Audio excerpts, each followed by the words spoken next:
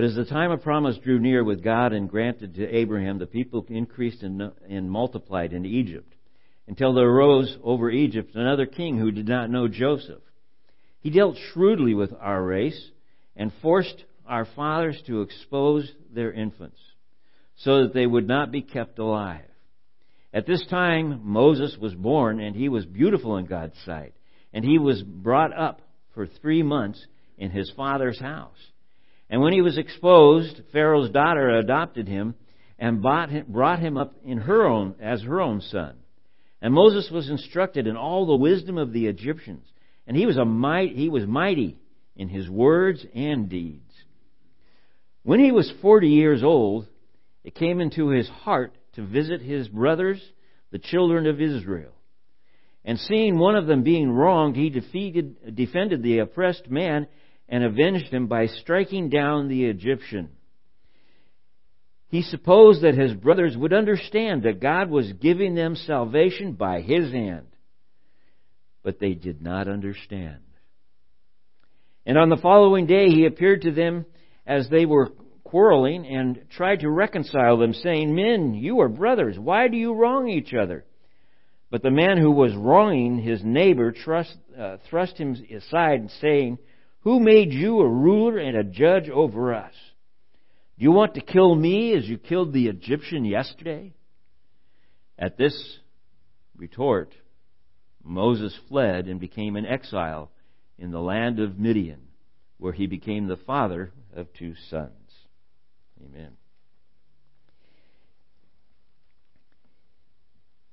In the Children's Catechism this morning, we have the question number 19. Is there any way to escape punishment and be brought back into God's favor? The answer? Yes. God reconciles us to Himself by a Redeemer. Let's say that again. Yes, God reconciles us to Himself by a Redeemer. The Redeemer, one who delivers us. Amen. The children are dismissed to go to their class.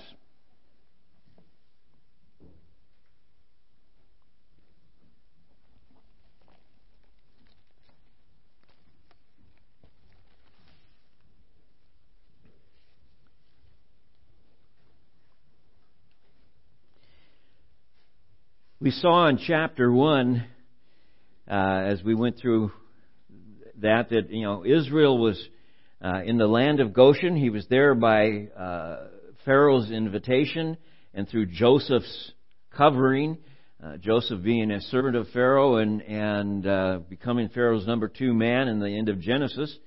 And so Israel, during a famine that was going on, it was worse in Canaan than in Egypt.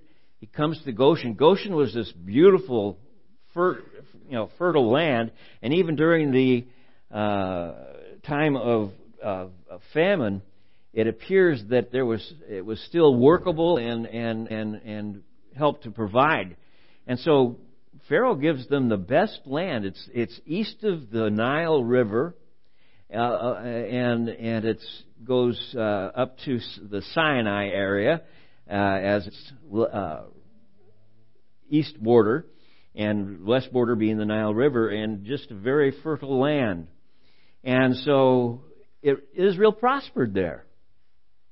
And God blessed them. And they started with 70. And by the time we get to this point where we're going to be entering in this, a few hundred years has passed, 400 years, and 430 years, I think they say. And we have a nation of people. And Pharaoh looks at them and he says, wait, these people are too plentiful. There's too many of them. And they're not really Egyptians. They're foreigners. And this new Pharaoh looks at them and sees them as a threat. Again, that idea of what if a foreign country were to invade us? Whose side would they take? We can't take a risk. And so they started to do what basically is a form of genocide, and he strived to eliminate the Hebrew nation as a threat by having all the male babies put to death. Midwives, as you recall, didn't support that, and Pharaoh figured out if they're not going to do this for me, then we'll take another method. And he said it to all Egyptians. In fact, I want to read again the end of chapter 1, just the last couple of verses, or the last verse. Pharaoh commanded all his people, all the Egyptians, every son that is born to the Hebrews, you shall cast into the Nile, but you shall let every daughter live. His goal, letting the daughters live, would be to blend the Hebrew people into the Egyptian people and eliminate the male children. And eliminate, within probably a generation or less, he would have eliminated the Hebrew people as a threat. That's where Israel is. They're under oppression. They've been brought into slavery. The killing of their sons. And I'm going to suggest to you, this was Satan's battle plan. Remember, I've talked before about the scarlet thread running from Genesis chapter 3 all the way through into Revelation, all the way through the Scripture. And that is the fact of God always pointing to a Redeemer who would ultimately be seen in Jesus Christ. And so all this time, that God is providing one who will deliver His people after a time of them walking away from the Lord. It's you can see how this could have happened. It's not said in Scripture clearly, but you have all of these people in Egypt and prospering and basically sitting in what we would probably call the good life. And while they still called themselves Hebrews and they still acknowledged Abraham, Isaac, and Jacob as the fathers of their faith and the father of their people, would appear, based on some things that happened later on in Exodus, that they had become very familiar with the Egyptian form of worship and false gods, and maybe even tolerant within their own ranks. We'll see it further down in Exodus, the reaction of the Hebrew people as Moses is on Mount Sinai and building the golden calf and all of that. And so that was a reversion back. And plus, a number of times we'll hear as we go through Exodus, if it only just left us in Egypt where we had our food and we were fine. But no, you brought us out here to starve or to die of thirst in this wilderness, and we would have been better off with our leeks and cucumbers in Egypt. And so this constant reference back would tell us that the Hebrew people were conflicted at best, you might say, in a sense of who they are as a people. And God is trying to separate them out of that at this point. But Satan's trying to ruin it. And by eliminating the Hebrew people, he would eliminate the scarlet thread. I've often had people ask me, does Satan know God's plans? I think he does. But I think that he is arrogant enough, and sin in his nature, the father of sin, he thinks he can still win. And so he's willing to do the battle.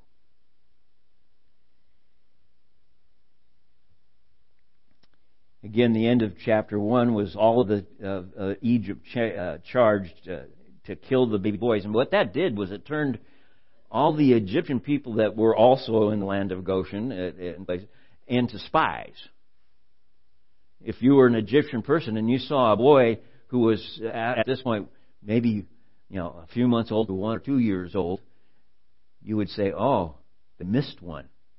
And what would happen? Well, the soldiers would show up and take the child.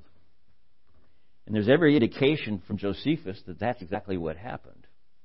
Now, Josephus isn't the Word of God, and it has its exceptions and exaggerations, so we want to be careful that we don't quote it like Scripture. But it appears that there's something to that effect. It turned the Egyptian people. And you notice how Moses put it and how it is here, as it's written.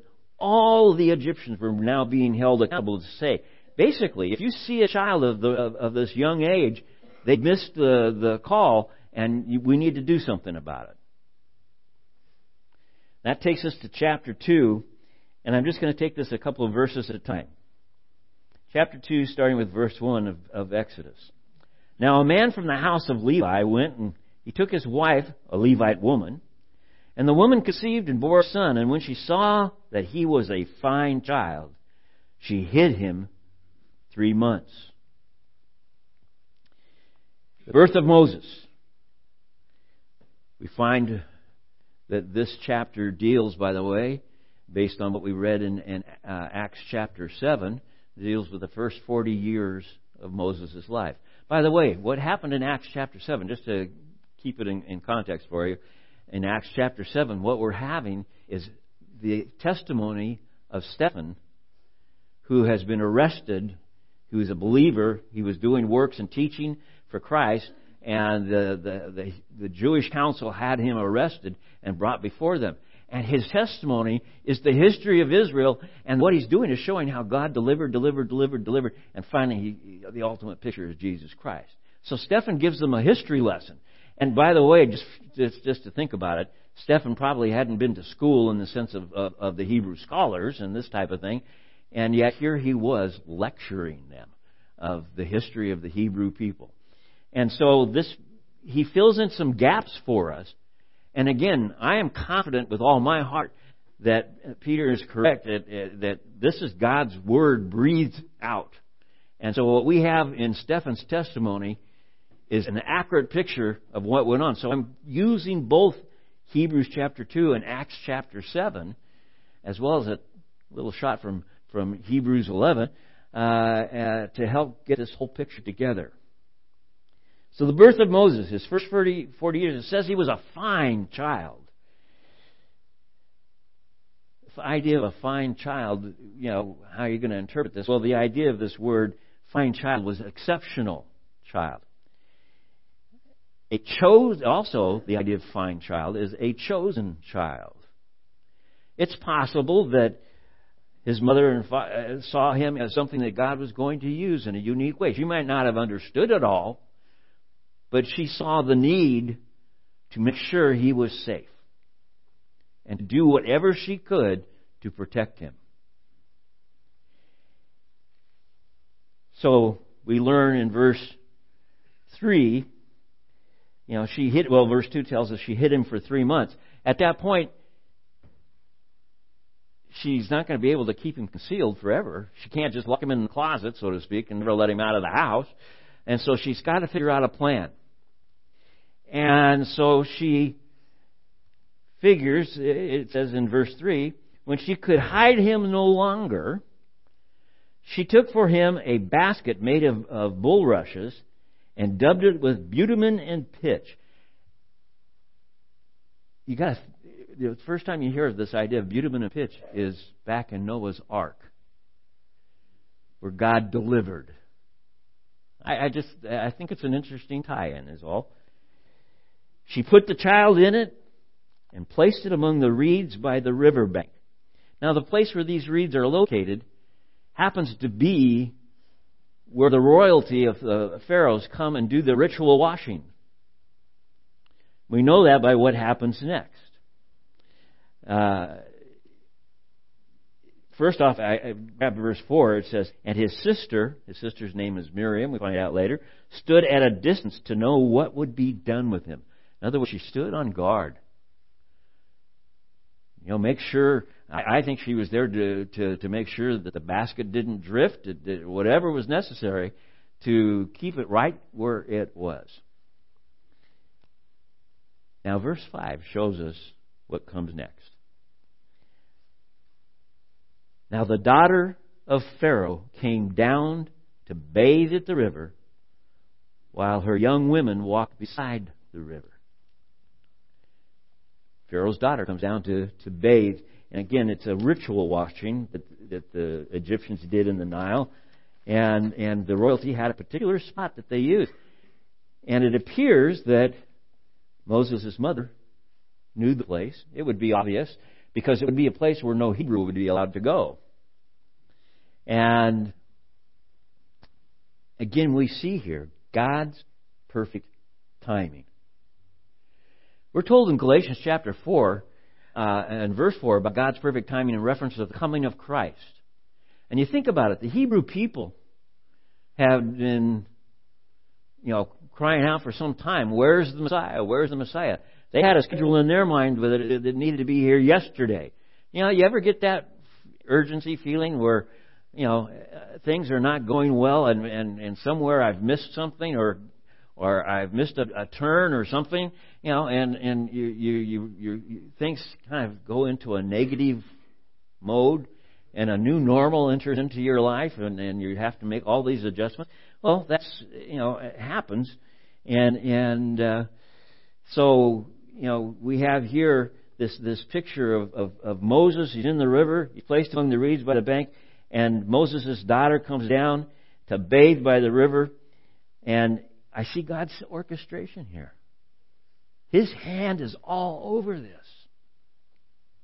His timing is perfect. And it's hard to accept that when tough things go the way you didn't plan. But here's God working. And what happens? She saw, now the she here I believe is Pharaoh's daughter. She saw the basket among the reeds and sent her servant women, and she took it. Okay, so she takes the basket, says that she opens it, and she saw the child. And behold, the child was crying, the baby was crying. And she took pity on him and said, notice she knows he's one of the Hebrews' children. How do you think she knew that? Josephus has an answer for this, but I want to be careful that I don't be offensive here. He was circumcised, probably. Egyptians didn't do that. This was a unique symbol to the Hebrew people that set them apart. And so she took pity on him. This idea of pity here is compassion. She had great empathy and compassion for him. And so it says that, she takes him, opens the basket, and sees him crying. She has this compassion on him. She knows he's Hebrew. And then, verse 7, I see something extremely bold happen. Miriam, who's there at a distance watching, it says, then his sister said to Pharaoh's daughter, whoa,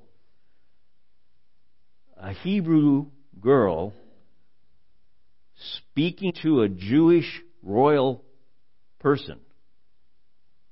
You have this is totally out of bounds. The boldness here of Miriam, I think, is exceptional. You have to see again, God's hand is in this. This isn't something a child would have done, except for that I believe God was leading the way. Shall I go to call you a nurse from the Hebrew women to nurse the child for you? In other words, she's saying, would you like me to get a Hebrew woman? Now, Miriam is the sister of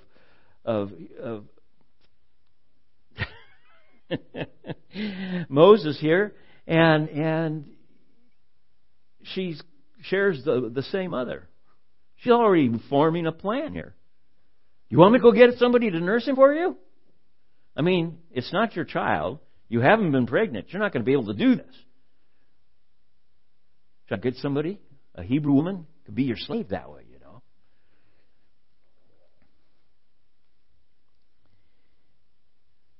Moses' mom became his nanny, as far as the culture is concerned.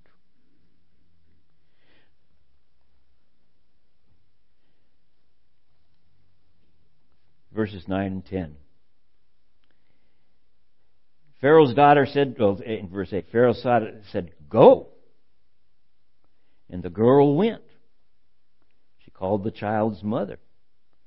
And Pharaoh's daughter said to her, "Take this child away." And he's speaking to Moses' mom now. "Take this child away and nurse him for me, and I will give you your wages." So the woman took the child and nursed him. Now the implication here, because we actually know that Moses was raised in Pharaoh's court, is that Moses' mother became a part of the servant household in Pharaoh's home, where his daughter is. I look at this and wonder, is Pharaoh scratching his head about this at all? But we learn from Josephus another fact. Pharaoh had no son. And this appears to be his only grandson. He's thinking, well, if we raise him in our ways, teach him our ways, I have an heir.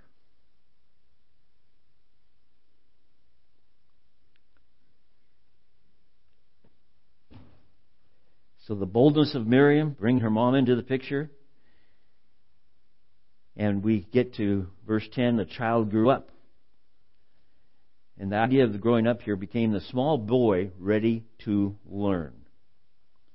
When we get to Moses, chapter 11, one day Moses had grown up. It was done. Okay, what is in the gap here is what we fill in through Acts chapter 7.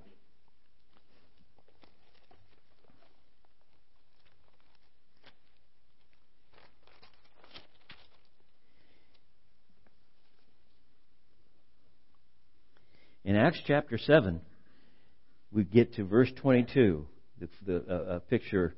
"And Moses was instructed in all the wisdom of the Egyptians." That could not have been done without Pharaoh's permission. "And he was mighty in his words and his deeds."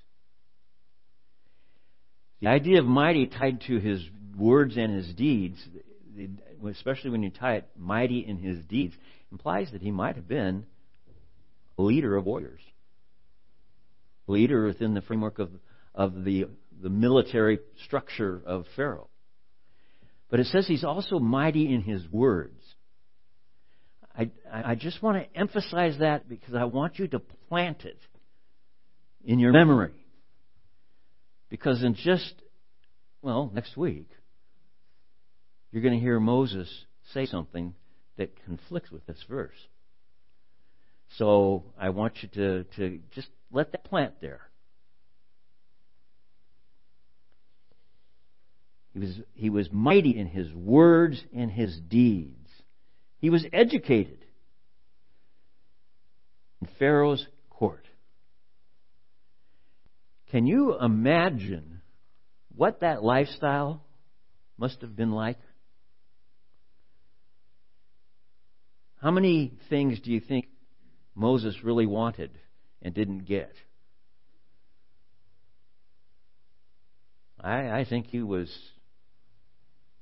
now at this point, because of what we know about the Pharaoh at this time, he's possibly the heir to the throne.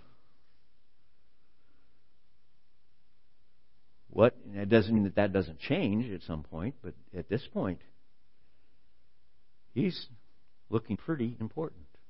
And he's got an amazing lifestyle.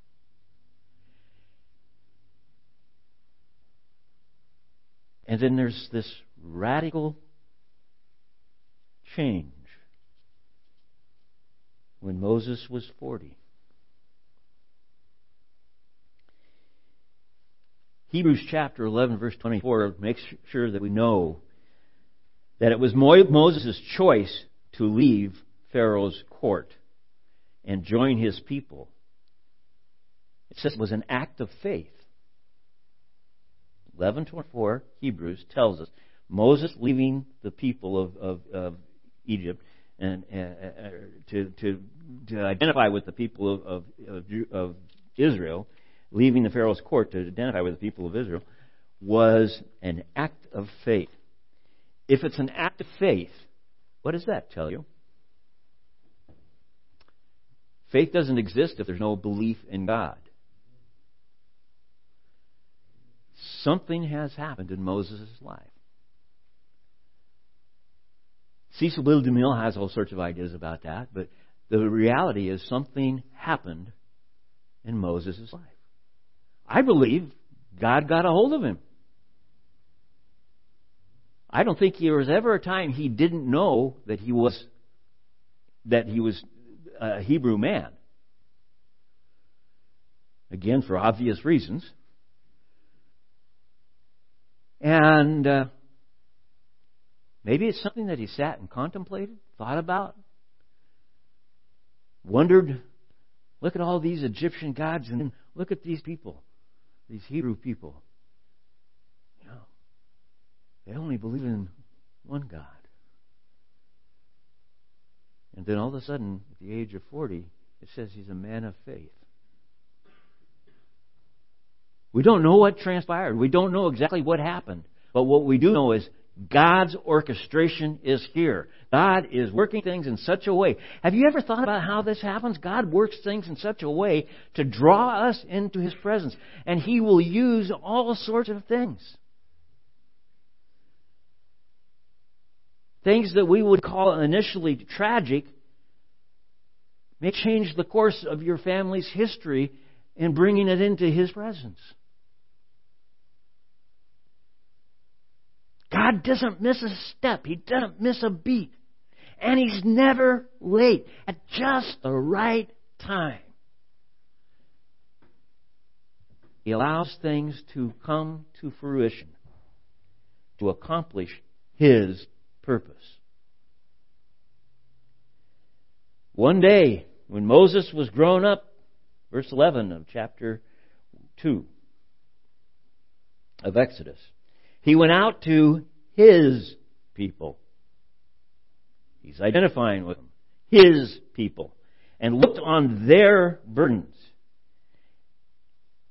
The idea of looking on their burdens means, again, the thought of at least empathy, maybe compassion, titled in there as well.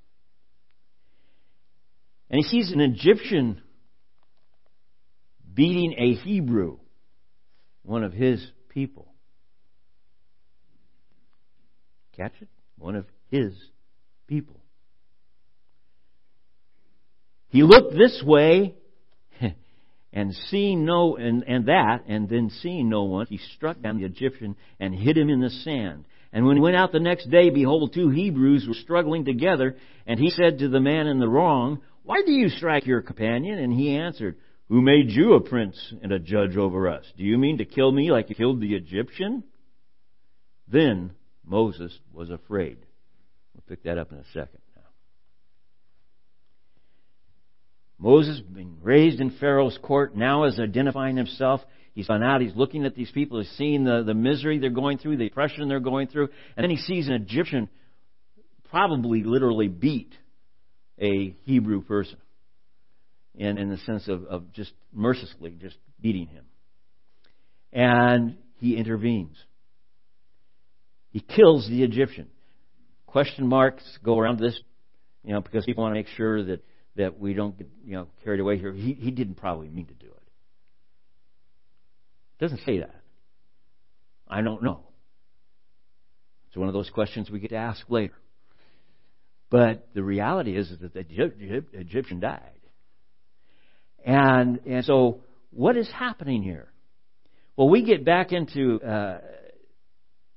chapter 7, it's the fact that Moses was thinking he was to be the deliverer. If you go back and read again with verses I already read about Stephen's testimony before the Jewish council, he basically says that Moses figured that he was the guy to be doing this. And what his thing was, I can't. Why aren't they excited about it? I'm here. What was happening? Moses was working on his time schedule, his thinking, Even though he'd become a man of faith, he was thinking, well, let's get this done. I'm a man of word and deeds. Let's go. But the Hebrew people didn't rally behind him. You see, it wasn't God's time. And Moses really, he wasn't ready. There was more training that Moses needed than to just be a man of word and deeds. There was something missing.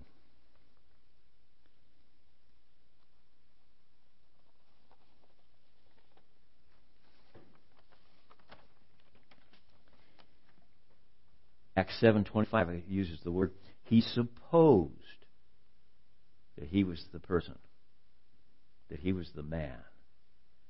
He supposed. It doesn't say, and God called me to do. It says, I'm here. Now he's acting on behalf of the Hebrew people. He's acting in the sense of what this faith has called him to in his mind. And it turns out he is the man called. It's just not the right time. And Moses, your education isn't finished.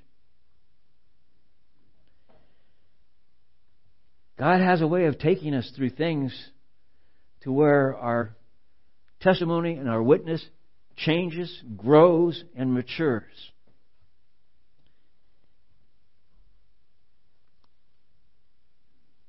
By the way, did you catch the phrase? He looked this way and that. What was he making sure? There was no interference. He was acting in his own strength. Well, Pharaoh finds out about this. Obviously, it was no secret. And so it says, when Pharaoh heard of it, verse 15 of chapter 2, he says, he sought to kill Moses. But Moses fled from Pharaoh and stayed in the land of Midian, and he sat down by a well. What this tells us, because Pharaoh is ready to kill him, is two things. Maybe there's an heir to the throne that's come into the picture since then, since the early part of this. Secondly, is that Pharaoh's really changed his mind about this young man. And he doesn't trust him. So Moses leads, and he goes to Midian. I don't know what you know about Midian, but what you're talking about is a wilderness. Moses went from living in Pharaoh's court to living with herdsmen, shepherds, rural people living in tents. Does this sound familiar to you at all?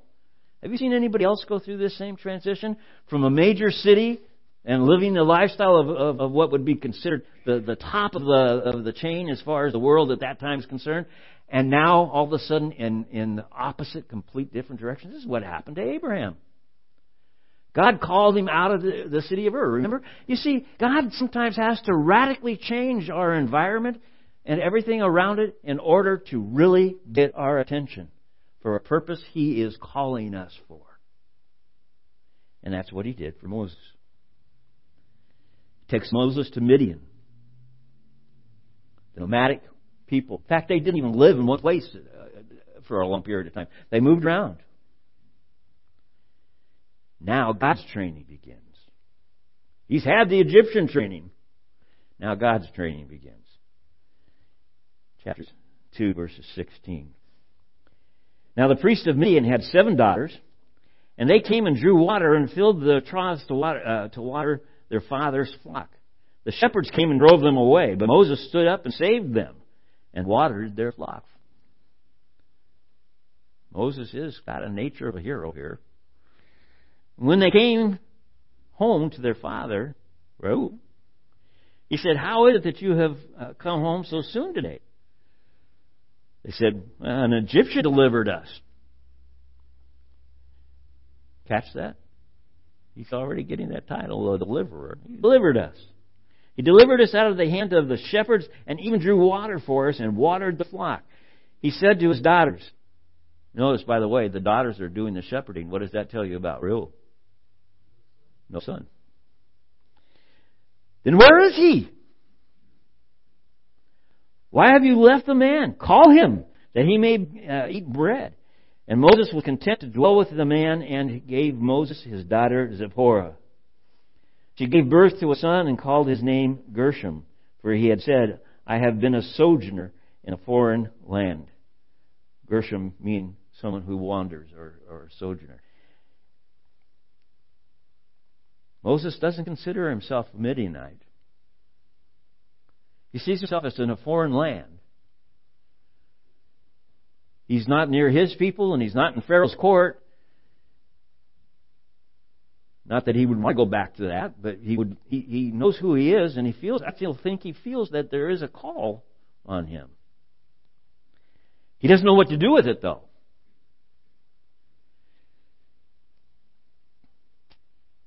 He's in a foreign land. Now, just a side note to finish this out in chapter 2. During those many days, the king of Egypt died. We get another new Pharaoh.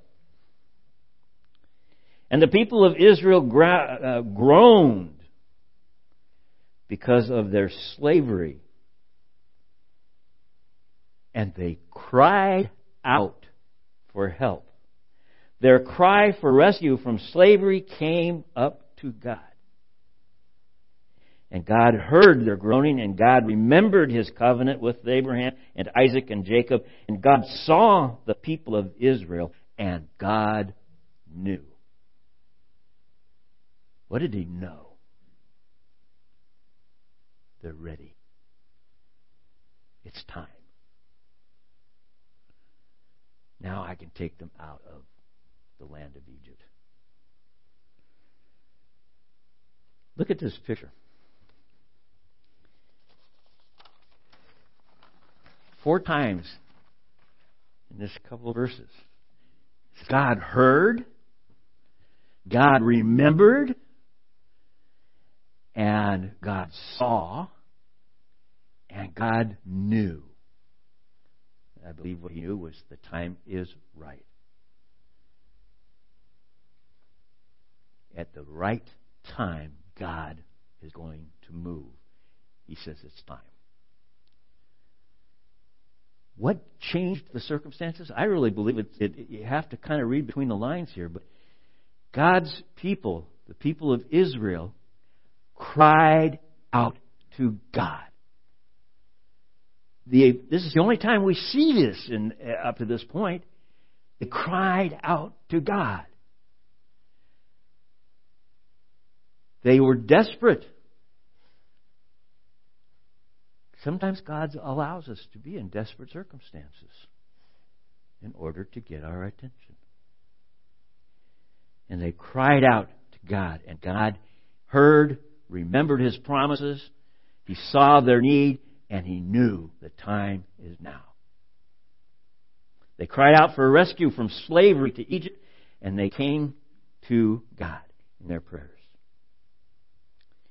What they did was they returned to the basics of their faith.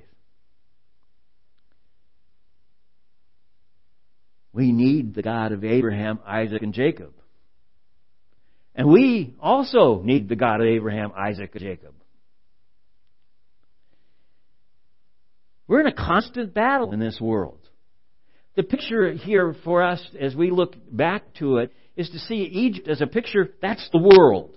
Corrupt and fallen and going every which way in their faith and their belief systems. This person believes in this kind of animal. This person... Look at Romans in the very beginning, chapter 1. It says, there were the people that would, in verse 18, suppressing the truth. The people of ungodliness are suppressing the truth. That would be what would be the common norm in Egypt. No, you don't worship that Hebrew God. You worship our gods. And they had a God for everything. They had a God for the Nile. They had a God for the wind. They had gods for everything. And animals were part of their worship as well. And it says, for what can be known about God is plain to them, because God has shown it to them. They should have known, in other words. For His invisible attributes, namely His eternal power and divine nature, have been clearly perceived ever since the creation of the world. In other words, God is revealing Himself to the very nature of things around us. We should be amazed at what God has done. And you know, I had a person tell me just this last week. He had no idea. Sometimes people haven't traveled very far in their lives. He got into he had to be in Southern California. He'd never been in a place where there weren't trees. He had no idea. He came home and he saw the redwoods for the first time. That's the way he put it. He said, I saw them for the first time. He said, they're an amazing thing. We should be amazed at what God has done. And that's what God says, I've revealed myself to you ever since the creation of the world in the things that have been made. So they are without excuse, for although they knew God, they did not honor Him as God or give thanks to Him, but they became futile in their thinking, and their foolish hearts were darkened. Claiming to be wise, they became fools and exchanged the glory of the immortal God for images resembling mortal man and birds and animals and creeping things. Couldn't tag Egypt better.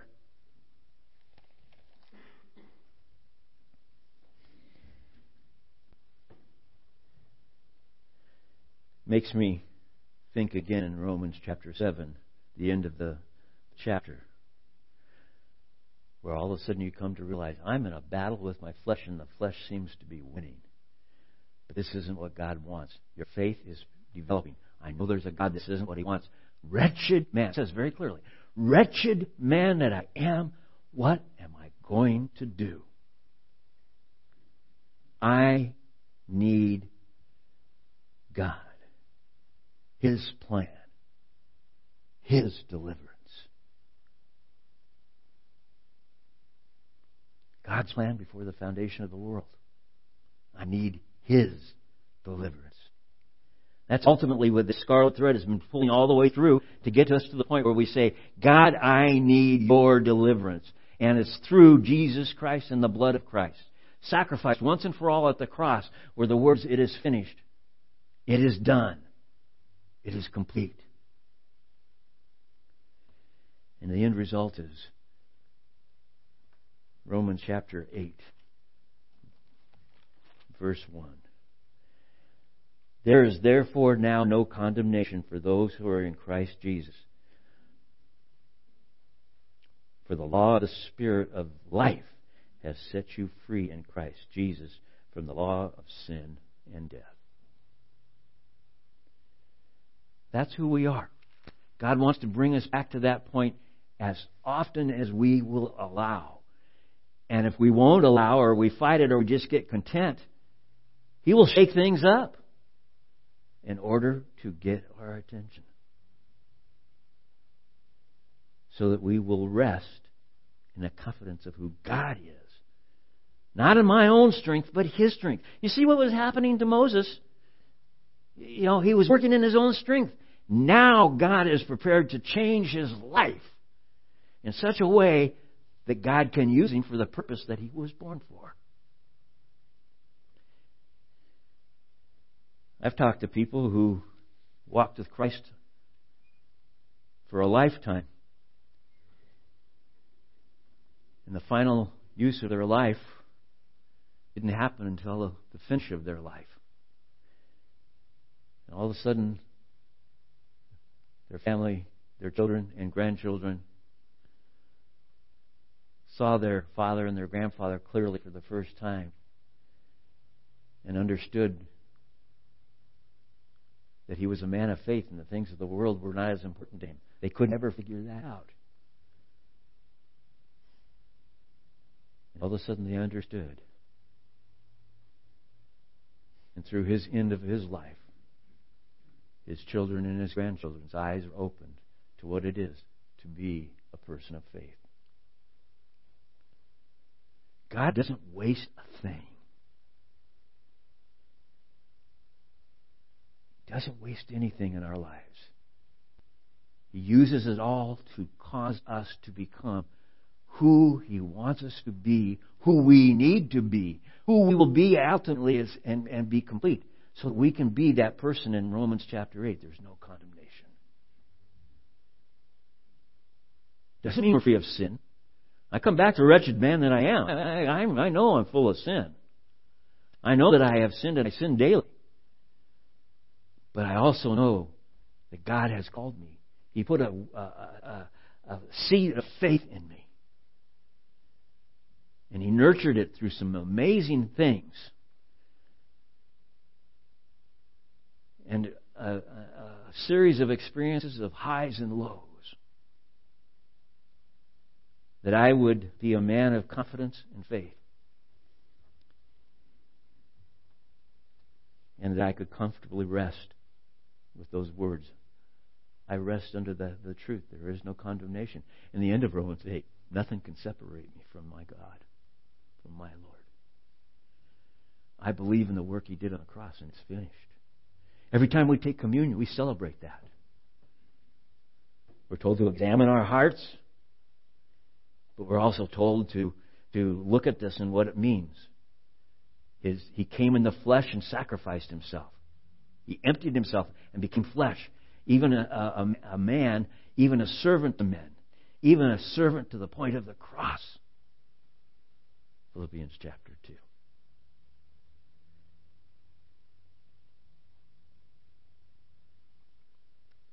It tells us that the bread represents the reality that He came in the flesh. The cup, the fruit of the vine, represents His blood shed for us. They are symbolic of what He has done. But the awesome part of this is He says, I'm not going to do this again. He's talking to the disciples, but He's talking to us through them. I won't do this again until we're all together at a marriage feast when we celebrate eternity together. So every time we take communion, we're celebrating what He's done, what He is doing, and what He is going to do.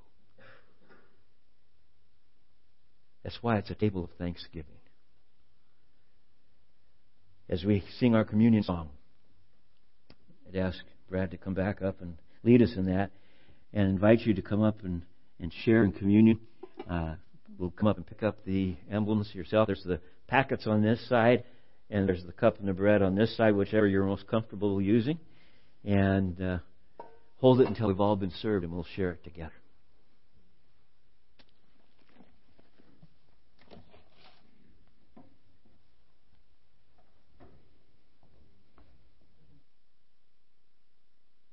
In this next song, as you come up to get your cup, and when you return, use it as an opportunity to do as Paul instructed, to examine yourself and spend some time talking to God about things that may be brought up or that you need to confess.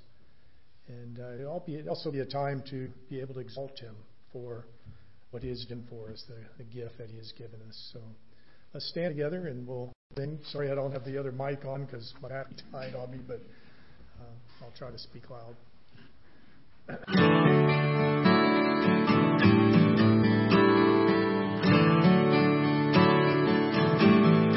I exalt Thee, I exalt Thee, I exalt Thee, O Lord, I exalt Thee.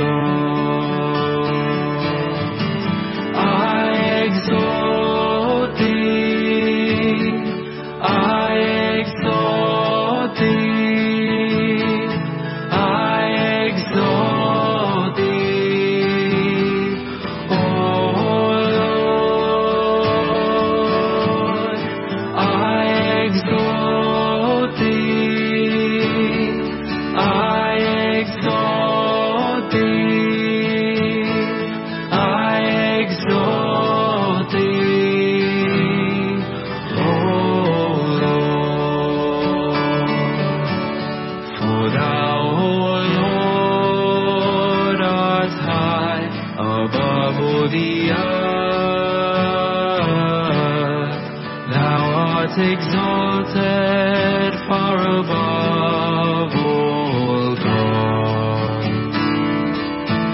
For thou, O Lord, art high above all the earth.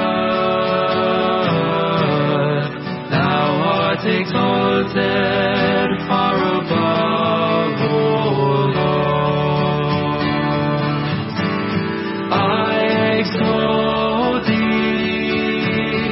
I exalt thee, I exalt thee,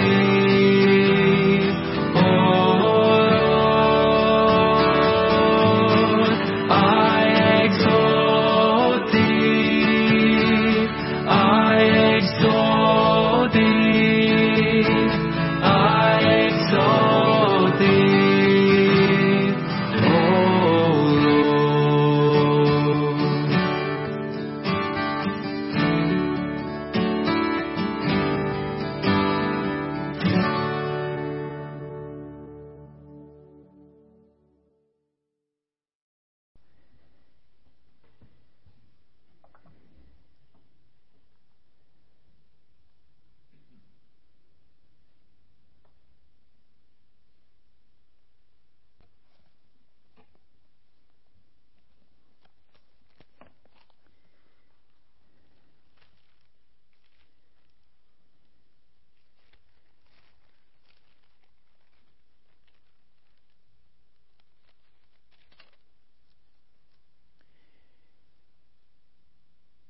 Book of Matthew. Jesus sharing what's considered the Last Supper. He gives them the picture of what we share right now in communion. Now, as they were eating, Jesus took the bread, and after blessing it, He broke it, and He gave it to the disciples, and He said, "Take, eat. This is my body." Let's share the bread.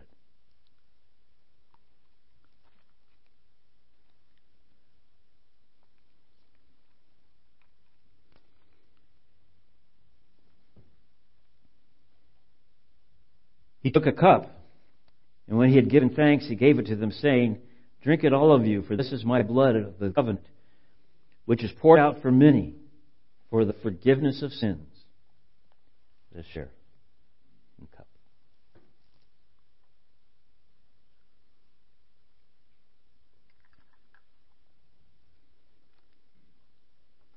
He finishes after they've shared the bread and the cup. "I tell you, I will not drink from this fruit of the vine until the day when I drink it new with you in my Father's kingdom." Amen. Father, we thank You for the opportunity to share.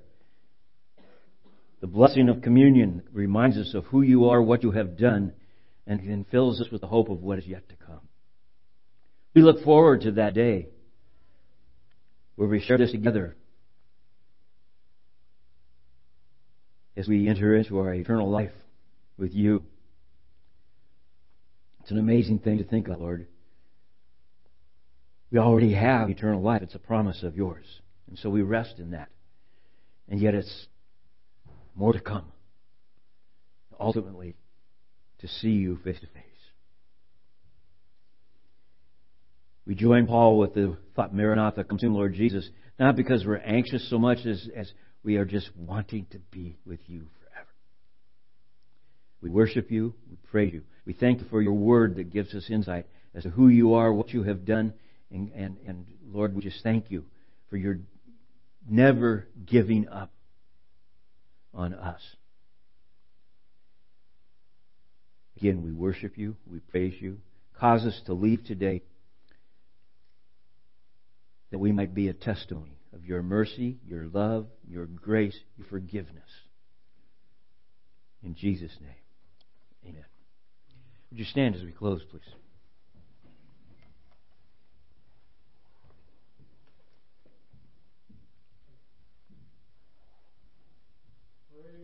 God, from whom all blessings flow, praise Him, all creatures here below. Praise Him above the heavenly host.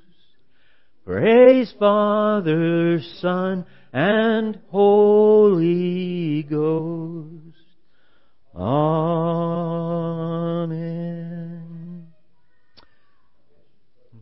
Have a wonderful rest of the day.